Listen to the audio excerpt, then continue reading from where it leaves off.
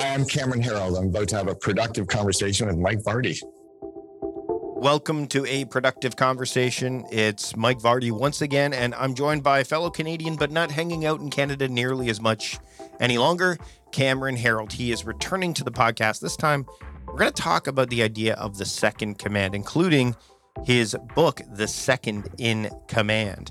Now, Cameron is the mastermind behind hundreds of companies' exponential growth and has earned his reputation as the business growth guru. He's built a dynamic consultancy with clients that include a monarchy and a Big Four wireless company. Impressive stuff. He's the author of 4 books, and Cameron is also a top-rated international speaker, having spoken on all 7 continents. He's the founder of the COO Alliance, which, again, relates directly to what we're going to be talking about today. It's the world's leading network for seconds in command. He's also the host of The Second in Command, the chief behind the Chief podcast, where he interviews COOs and other seconds to share their insights with his listeners. We touch on that. We touch on the whole idea behind a second in command. We even tap into my needs for a second in command and how maybe I'm on the path to that at this point. If I'm going to learn from somebody, I'm glad I'm going to learn from Cameron. And you're going to learn a lot too. Here's my conversation with Cameron Herold. Enjoy. Cameron, thanks once again for joining me on the program. Last time we spoke, you were like across the pond. Now you're like across the world in a completely different location, which I'm sure we'll get to as we make our way through. Thanks for taking the time to join me today. Of course. Thanks for having me. So the book is called The Second in Command, Unleash the Power of Your COO. And before we even hit record, we were talking about the book writing process and what that's like. You've written, this is your 6th book, right? And I've had a couple that I've been working on over, I've had some come out. I've got one that's coming out in the not too distant future. But what you said to me that this you feel is your best book yet. And by a long shot. By a long shot. So why do you think that is? Because your other books are good. I mean, they're great. I mean, I've read your other, but there's something when an author says that piques my interest. I think I have an idea why, but I want to hear it from you. Okay. Yeah. So I never set out to be an author in the first place. 11 years ago, my clients and speakers bureaus asked me to put up my first book, Double Double. So I worked really hard and I pushed that book out, and it was hard. And I was happy with it. I was proud of it, and it was good. And it's done extraordinarily well. I still make really good money off it every month, and it's being used all over the world. And then a few of my other books were more opportunistic in a way. Like there was a need for them, but it wasn't a massive cut. Meeting Suck was done and easy and out the door, and 3PR, same thing. The Miracle Morning for Entrepreneurs, I co-authored with Herold, and that was, him asking me to do it, and we did a good job and pushed it out, and it's great as well. Vivid Vision was one where there was a lot of demand for, and I saw an opportunity to really probably drive a core purpose for myself, which was really to help these entrepreneurial organizations globally because they were missing it. But then The Second in Command was all new content that I'd never really talked about before, and it was deeply experiential. I was going into the fact that I'd played The Second in Command a few different times. And I've been running the COO Alliance. I've got deep, IP now of working with 170 COOs from 17 countries. And then I've got this podcast called the Second in Command podcast, where I've interviewed 240 COOs. So all of a sudden I was like stumbling around with this deep IP, these industry connections, and the fact that I actually wanted to talk about it. So I just really worked hard at it and pulled it out. And what came out was something I'm really, really happy with. Well, and the reason I thought that is because it's such top of mind, present, like it's where you're at now too. Do you know what I mean? Like you're so in it, right? Like you said, experiential. Yeah, I think that's very true. I'm definitely like right in the middle of it. And it's something that 6 years ago when I started the COO Alliance, I started it because it was a bit of a blue ocean. No one was doing anything in the COO space. Everybody was targeting entrepreneurs. And I had been the COO and felt a little bit like the ugly stepchild, right? Where it was like, why doesn't somebody want to have, I want different discussions than just being with entrepreneurs all day. So yeah, I guess 6 years of doing that has given me that experience in that space. And then now it seems like anytime anybody mentions COO, they're pointing a finger going, talk to Cameron. So I guess the timing of it just worked. But yeah, it wasn't because of that. It was just more, there was this need to actually get it out. And I was also frankly tired of having one-on-one conversations with everybody, teaching them how to recruit a COO, how to onboard a COO, how to build a relationship. Like, fuck, I have all these ideas, man. Can I just give them to you here? So I just kind of codified it and did that. And there's nothing out there really on it. Yeah. Well, you mentioned the book. Yeah. That people wanted a Cameron, like they wanted, they needed a Cameron. And you're right. Like it's interesting because the last time we had a conversation, we talked about, we touched on this a bit. We didn't really dive into it as deeply because this book wasn't out yet, Second in Command wasn't, but we were talking about it a bit. And it's funny when you spend enough time in a space and you've been a COO, not just been a COO, but you've been teaching people how to, and diving deep into it. It's not just tactical. And that's what I found when I was going through the book. There is a philosophical element to the book that, to me, that came across because of the fact that you've spent so much time in the space. You were able to kind of extract and distill some of the conceptions that are out there about a COO, and then some of them that might be misconceptions, maybe the evolving role. I know you bring up Gino Wickman in the book and the idea of what maybe a COO was, but maybe it's not entirely that. Like, how much of that did you feel as you were going through the process of writing the book was, this is something that I have to kind of share what the COO experience is, not just what it was, but what it is now and what it has the potential to be for you? Yeah, there was a huge part of that. And it started, you're right, in the writing process, because I didn't realize that I had a lot of the feelings that started to come out in the book as I started writing it. But as an example, so yeah, I talked about Gino Wickman with Traction and Rocket Fuel, and they talk about the visionary and the integrator. That's typically like a 10 to 50 person company. Mm-hmm. And a lot of the ideas of what an integrator is really break down when you get into a company that's mid-sized in the 50 to 500 range, when you actually have a real COO or a VP of operations and they're dealing with strategy and cross-functional decision-making and teams. And, they're not the tiebreaker. They're having to build consensus. And so just wanting to kind of demystify that a little bit. And then also, I thought I knew the COO role quite well, when I was one. And now I realize I would be incapable of being a COO for 90% of my COO Alliance members.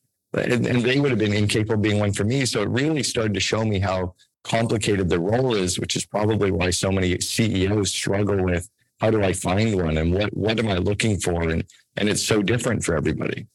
You mentioned Shopify and Harley, who comes up, because Harley, when I interviewed him years ago for a different podcast, he was CFO. I believe he was the CFO at the time.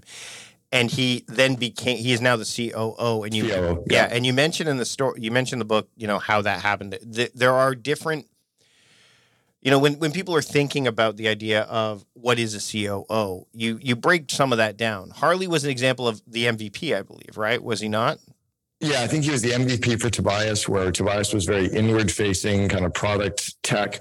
Harley was like this outward facing, gregarious biz dev MVP role. And it was like, the only way I can keep him is to handcuff him into the COO role and let him grow. And sure enough, he did. I remember meeting them when they were 50 employees total at the company at Shopify. And I was in their offices in Ottawa, and I was spellbound by Harley, even though they were a 50 person company. So you could see it, right? He had that special something. In other companies, the COO is very inward facing, very quiet, very analytical.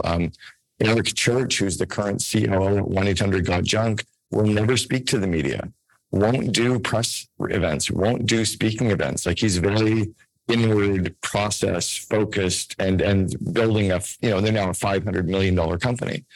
Totally different roles, and yet they have the same title. Yeah, it's interesting, as you talk about one of the things you said in the book, which this totally speaks to, is the COO has to be great at whatever the CEO sucks at. And again, it's like the yin and yang, and which is on the cover of the book. And as I've been growing my business, and we're not at a high, necessarily a massive scale to a degree, but we are growing. There's things I've recognized as the CEO, for lack of a better term, that I needed somebody to handle that stuff, even though, and we did touch on this in our last conversation, I have been an operations manager before, back when I worked for the Victoria Film Festival. Sure. Interestingly, you said that you don't feel you could be a COO now. Do you think that you've become a CEO to COOs to a degree? It's not that I couldn't be a COO now. It's I couldn't be a COO for many companies because I don't fit the DNA of that company. Mm-hmm. If I found a company that was entrepreneurial, 50 employees and wanted to go to 500, needed some of the magic around culture and execution and operations and people and growth and scale and PR. Fuck it, I could dive in and ignite it and run it and grow it. And then I would break down again at the 500 to 1,000 employee mark when politics creep in and when we're dealing with all of that. It's just knowing your zone, knowing your space that you're in. It's also why I called the book The Second in Command instead of something with COO in the title. Right. Because in some cases, your second in command is a director of operations. I just interviewed the second in command for a company today. They've raised $140 million in the last 14 months, and he's the chief legal officer. But he runs people, IT, engineering, finance. He doesn't run finance. He runs operations and legal. He's the most businessy business guy I've ever met, and yet he's also a lawyer. It blew me away. When do you know when it's time to get a COO on board? Like, I mean, again, I'm at that point now where they're not at that COO level, but I brought somebody on who's handling, like, specializing in operations and community. Like, they're really good at those jobs. And I mean, I know, kind of like we were talking about with Harley, like, if I want to keep that person, eventually I'm going to have to get them to that level, which means we're going to have to grow at that level, which ironically they're going to be helping me get to anyway. So when do you know it's time as a CEO to go, you know what? I need a COO. I need a second in command.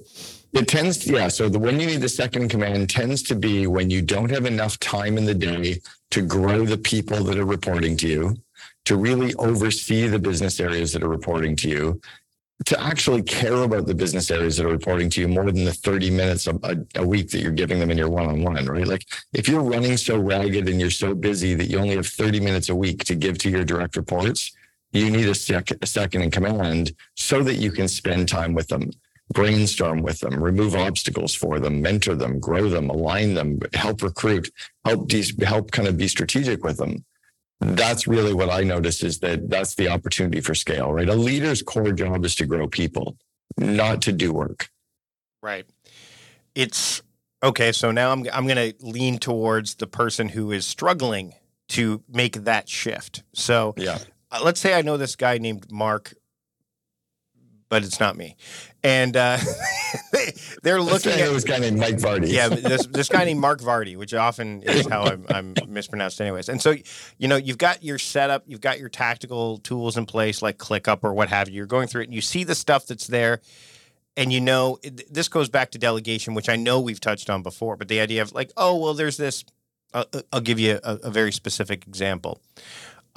There's this course that we're dripping out, and the course needs to be released manually because the tool we're using doesn't necessarily schedule it yet. So I see it sitting there, and I'm like, I should do this, but I know it's not that's an operational thing, not something I should be spending my time on. So for somebody who they know that they're at that point, and believe me, we're shifting in that direction for sure. How does someone prepare for that? How does someone prepare to let go of that stuff? And focus on the vision, the things that only really they can do in the role that they have? So great question. And it's by focusing on the core things, which is, so your job is to delegate stuff and get it off your plate, right? The fear is always, if I delegate it, they don't know how to do it, or I can probably do it better, or it's easier for me to do it. Yeah, but that doesn't scale. Right. So what you want to do is delegate it to someone and then grow them so they have the capacity, the skills and the confidence to do it so you can delegate more to them. They don't have to be full-time people either. Mm-hmm. You can delegate projects to people who are experts in certain areas until you have enough projects that they're doing that it fills up their week and they need to become full-time with you. So we're in an era now where you can actually delegate to freelancers and to kind of fractional experts. The key though is are you good at delegation? Are you good at project management? Are you good at time management? Are you good at coaching and situational leadership? Do you have those core skills as a leader? And if you can work on those as a CEO and get your leadership team to be good in those skills, that helps you scale as well. Let's dive into the fractional part a bit more. I've got a friend of mine who is a fractional CMO, and I'm like, and I looked at him like, that's an interesting. I've heard the term, but I've not seen it applied. So for somebody who, because again, if they're just starting to feel the pull of this, can we dive into the fractional component a little bit? Yeah, I'll give you a really good example. So let's say that you're a company and you have a $500,000 marketing budget for the year. Okay, $40,000 a month. You probably have $40,000 director of marketing overseeing it for you. So now you're down to spending $360,000. You got $140,000 person spending it.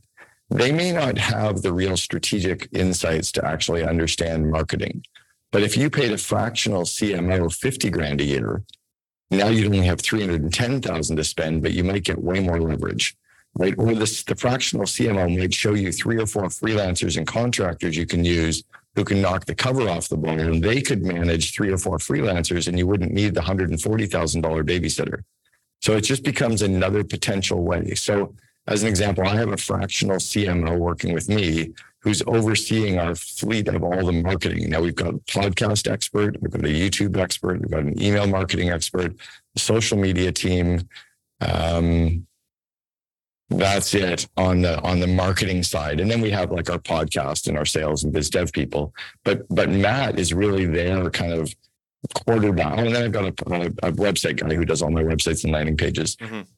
But Matt is sitting there in the fractional role overseeing stuff and giving me these insights that I never would have even known what to look for. Yeah. Right? Yep. And that's exactly that's the role I'm seeing for me right now. Yeah. Go ahead. And I couldn't afford to have him full time. I couldn't afford to pay him 250 grand a year.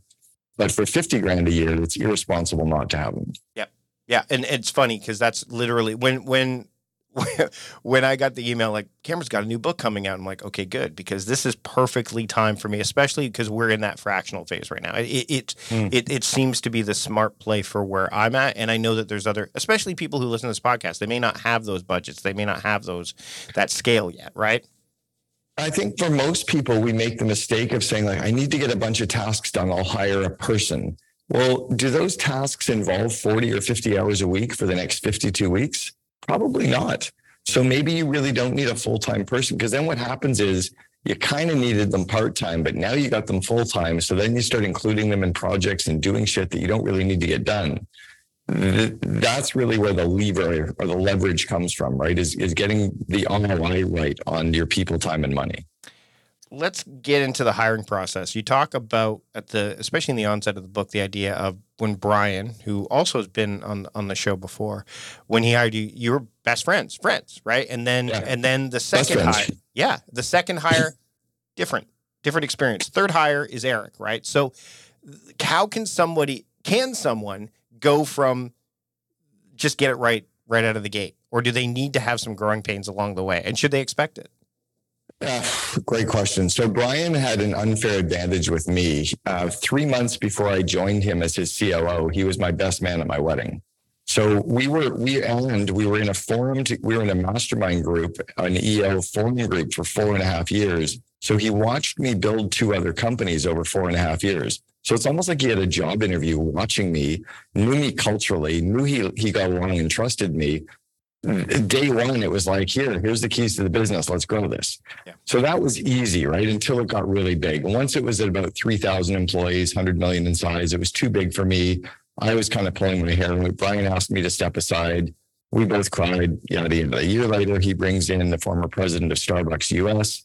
I thought it was a spectacular hire. Turns out she was the wrong culture fit, too corporate, didn't really fit in.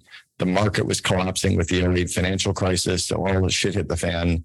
So she was gone after a year. Took him another year, and he brought in Eric Church. Eric and I have known each other since 1987. This is going to blow your mind. In September of 1987 at Carleton University in Ottawa, Eric and I started the very first fraternity in the city of Ottawa together called Acacia. I was president the first year. Eric was president the second year. How weird is that? But he's now the COO at 1-800-GOT-JUNK. He's been there from that 80 million, because it went from 106 million down to 80 million. He's grown it from 80 million to about $450 million right now. But he would have been a horrible COO for the first 6.5 years because he had no franchising experience.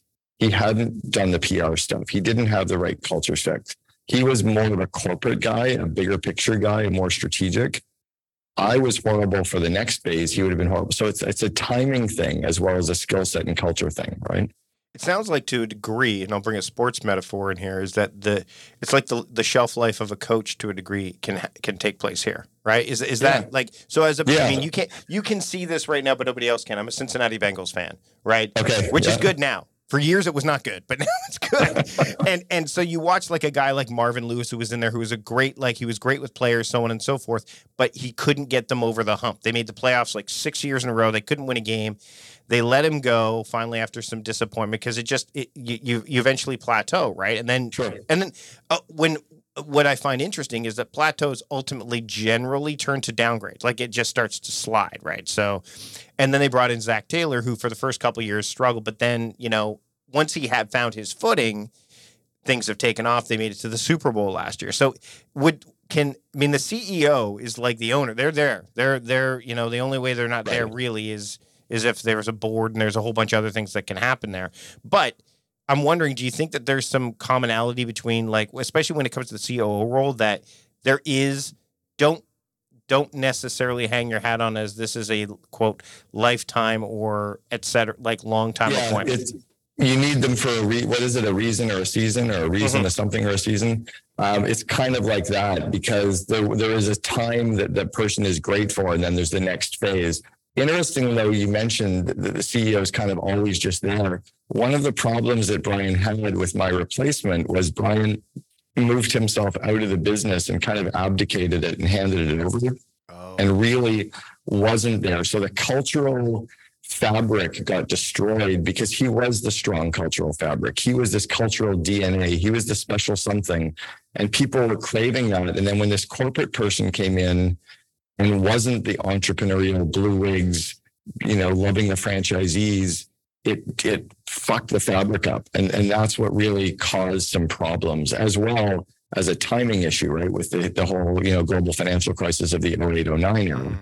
So then Brian comes back in, kind of like Howard Schultz coming back into Starbucks, then brings the right COO for that right stage in, and they become these two guys who really give a shit about each other, build a great friendship together, and off it goes again, right? It's like what just happened with Disney with Bob Iger coming back. Yes, same thing, right? You've got, because Chapek was really good at books and cutting them, but sucked with people, just sucked with culture, right? When I worked for Costco, Jim Sinegal was the CEO. He was the guy. He has since retired. They brought somebody else on, and I can tell you that I still have connections there. It's like, it's not the same company. There's some changes. There's some stuff that's happened. And it's interesting because I think, do you find that a CEO, and I mean, we're sidetracking here a little bit, when a new CEO comes in, are they more apt to bring in a new COO, or is there a trial where they try to bridge it, or like, it can seem to go hand in hand in some ways? Yeah, I don't know. I'm going to have to kind of take a pass on this. I can give you my thoughts on it. Sure, but let's I go don't have with the research some of the data. Yeah, let's go with some thoughts. My thoughts would be that it would probably be lucky if it works out, because you're looking for two things. The person who's great at the stuff that you're not. So that would imply that the new CEO is great at all the stuff the old CEO is great at. Secondly, you're looking for that real strong cultural DNA. And that means that all of a sudden, the new one just happens to fit perfectly with the other one. It's like, how does that work, right? It's like the general manager and a coach, right? Like it's like in sports. It's like if there's a new general manager, there's a good chance the coach is not long for this world because the general manager wants to bring in his own people or what have you, or vice versa. In football, it works the other way. Yeah, or like your ex doesn't probably go and just date one person and you're off. Like there's usually, you know what I mean? Like there's a fit period. You have to get super lucky with the fit. It's also because that's why I did the yin and yang on the front cover of the book. I think it's the most important of the CEO relationships. You can get lots of CFOs, you can get lots of heads of IT, you can get lots of heads of marketing, but the person that bridges the gap across all the functional areas, the person that is there kind of behind the scenes telling the CEO where they're fucking up, like it's a really, really different role. I want to touch on briefly the idea of onboarding, because I think that's where things can fall apart, right? Like unless it's done properly. Can you share a couple of insights that you reveal some in the book, obviously, and I want people to pick up the book, so I don't want to go into too much detail, but the idea of we've got the COO, we want to bring them on board, but we want to bring them on board in the right way. I think of like Chip and Dan Heath's book, The Power of Moments, when someone goes to work for John Deere and they're like, that first day is like, oh my God, I feel like Like, Yeah. this is an amazing thing. Is there that kind of, how do you cultivate that when you're doing the onboarding process for a COO? Can you? Huge question. Great question. I've spent a lot of time with a number of my guests on the Second in Command podcast asking this, because often they get brought into the company when there's already 400 people there. And they're the new COO coming in, and people are like, well, who the hell are you? And, what gives you the right to make these decisions? And I wanted that job, and I'm kind of pissed that you got it. So it's almost like the first 30 days that they show up, it's all about just asking questions, getting to know people, getting to know the culture, making zero decisions, just meeting people, getting to know people, getting to like people, and taking pages and pages of notes of things that you think you might want to change, and you change nothing. In the next 30 days, so month 2, it's kind of about testing your hypotheses. It's like, I think I should fire that person. Let me go and check. Oh shit, I was wrong. They turn out to be a star. I think I should fire that person. Yeah, turns out I might be right. I think I should put, so you're all testing hypothesis in the second month. And then in month 3, you've probably gained enough trust. You've probably got enough traction. You've probably built enough consensus with teams that you can start bringing some of your old people, people in, and you can start getting rid of some of the old people. The hard part is when you're coming into a wartime situation where you have to make moves quickly. Right. That's really tough, right? Or, like it's in a growth period, or you're just doing an acquisition, or the company's going public, or the COO gets hit by a car and is dead. Like, that's a cultural shift that can take place. Yeah, and that's tough when the COO has to come into that. So I think it's why the COO has to be so good at all the people side of the business. They have to be the chameleon. They have to be able to build relationships. They have to be very high in introspection and their interpersonal relationships, because they're the connection of all of this. They're the glue. So I got a couple more questions before we wrap up. The first one is, you are clearly the CEO of your brand, the work you do now, obviously, right? Yeah. Which means you're not the COO, or are you? Yeah. How hard is it for you not to be the COO, knowing full well that that's kind of where you've been, dwelling, and a lot about it? Again, that idea of expertise, it can lend itself, either it can leverage itself, or it can land you in hot water, I would imagine. Well, so the business that I'm running is a small business now, right? I mean, it has large scope, and then I've got members from 17 countries, but we're a 10-person team. Yeah. So it's not hard to manage a 10-person team. For me, when I was 20 years old, I had 12 full-time employees already. Yep. So I started running my first business, College Pro Painters, in 1986, right? So I was an entrepreneur, and then I'd coached 120 entrepreneurs by 1994.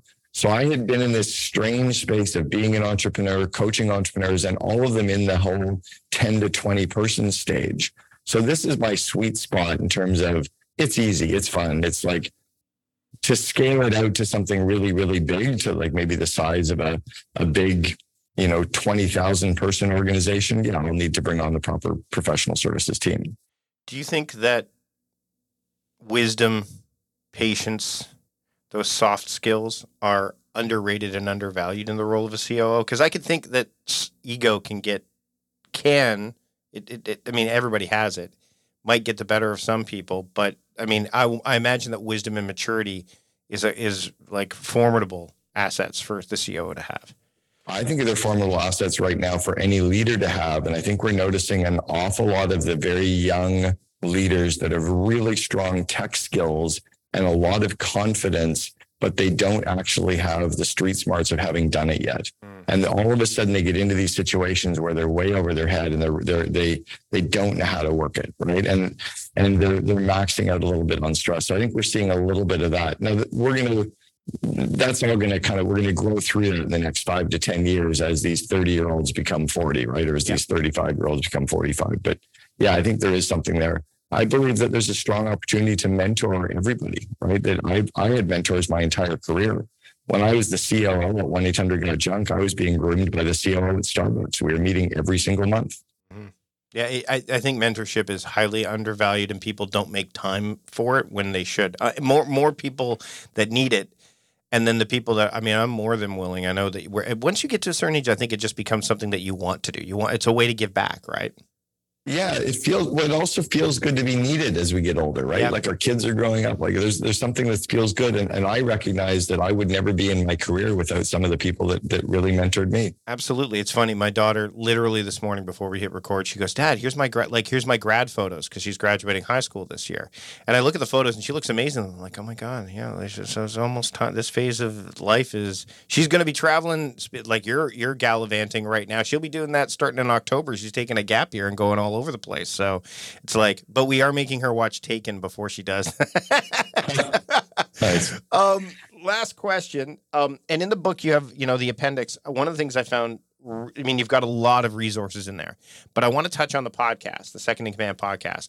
And Sure. this is you may have to rack your brain a bit for this, but can you think of maybe one or two conversations that you had that were like that kind of, I wouldn't say flip the script for you, but really were like, like they were kind of eye-opening to a degree where it's like, I've never thought about it that way, or this is something I think more people need to know because I've not been relating this.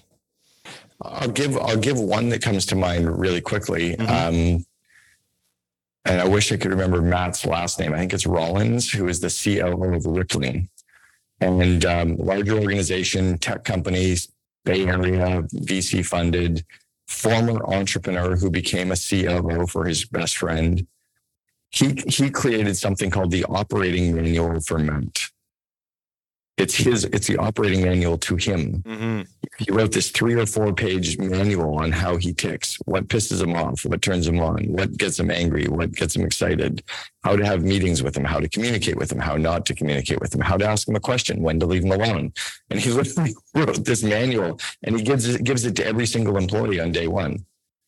I'm like, that's amazing. Like, what a way to fast forward the entire organization. And I just thought that was such a really cool thing. That's an exercise in vulnerability, like a big exercise in vulnerability to a degree. I mean, obviously you're setting boundaries and expectations, but you're saying stuff in there that like this person's brand new. You're putting all your cards out on the table, right? Yeah, it's vulnerability and it's introspection. It's somebody who actually realizes, hey, I tick this way. I should let people know I tick this way so that we can get in sync faster. Mm-hmm. You're not going to be able to change. Sure. Maybe I can adapt a little bit. So that was one. And another one that I've really noticed, and I don't know if it's flipped the switch, but it's just become painfully obvious. As the company scales, it's impossible for a COO to really know what's going on with everything. And there's an ability to release from that and release from the need to be on top of everything and realize that your core roles are to align people and to grow people. And I see these COOs that I interview when my perception would be like, gosh, you must be like going crazy trying to run this huge company. And they're like, yeah, no, it's pretty good. Like I've got good balance. I'm doing this. I'm doing like, how do you, well, because they realize the span of what they should focus on, and it's people. Cameron, this has been great. I'm glad that we had the chance to have this conversation. The book is called The Second in Command, Unleash the Power of Your COO. Where can people pick up the book and where can they keep up with you and your work? Yeah, that little bookstore called Amazon is where I focused everything now. All of my books are available on Amazon, Audible, and iTunes. Check out the investinyourleaders.com for my course content. And then the Second in Command podcast is great. Again, thanks for having a productive conversation with me today. You're welcome. Thank you, Mark. Big thanks to Cameron for joining me on the program today. You can check out all the links and every other helpful thing we discussed at productivityist.com/podcast 459. And by the way, while you're listening to this on the device you're listening, you can subscribe to the podcast. That's a really easy way to support the show. Make sure you don't miss a single episode of what's to come. Just hit the subscribe button. And by the way, the other way you can support the show, which I'd love for you to do, is to check out the sponsors that you heard during today's episode. Just visit productivityist.com/podcast sponsors to make that happen as well. That's it for today. Thanks again for joining me this time around. Until next time, I'm Mike Vardy, the host of A Productive Conversation, reminding you to stop doing productive and start being productive. See you later.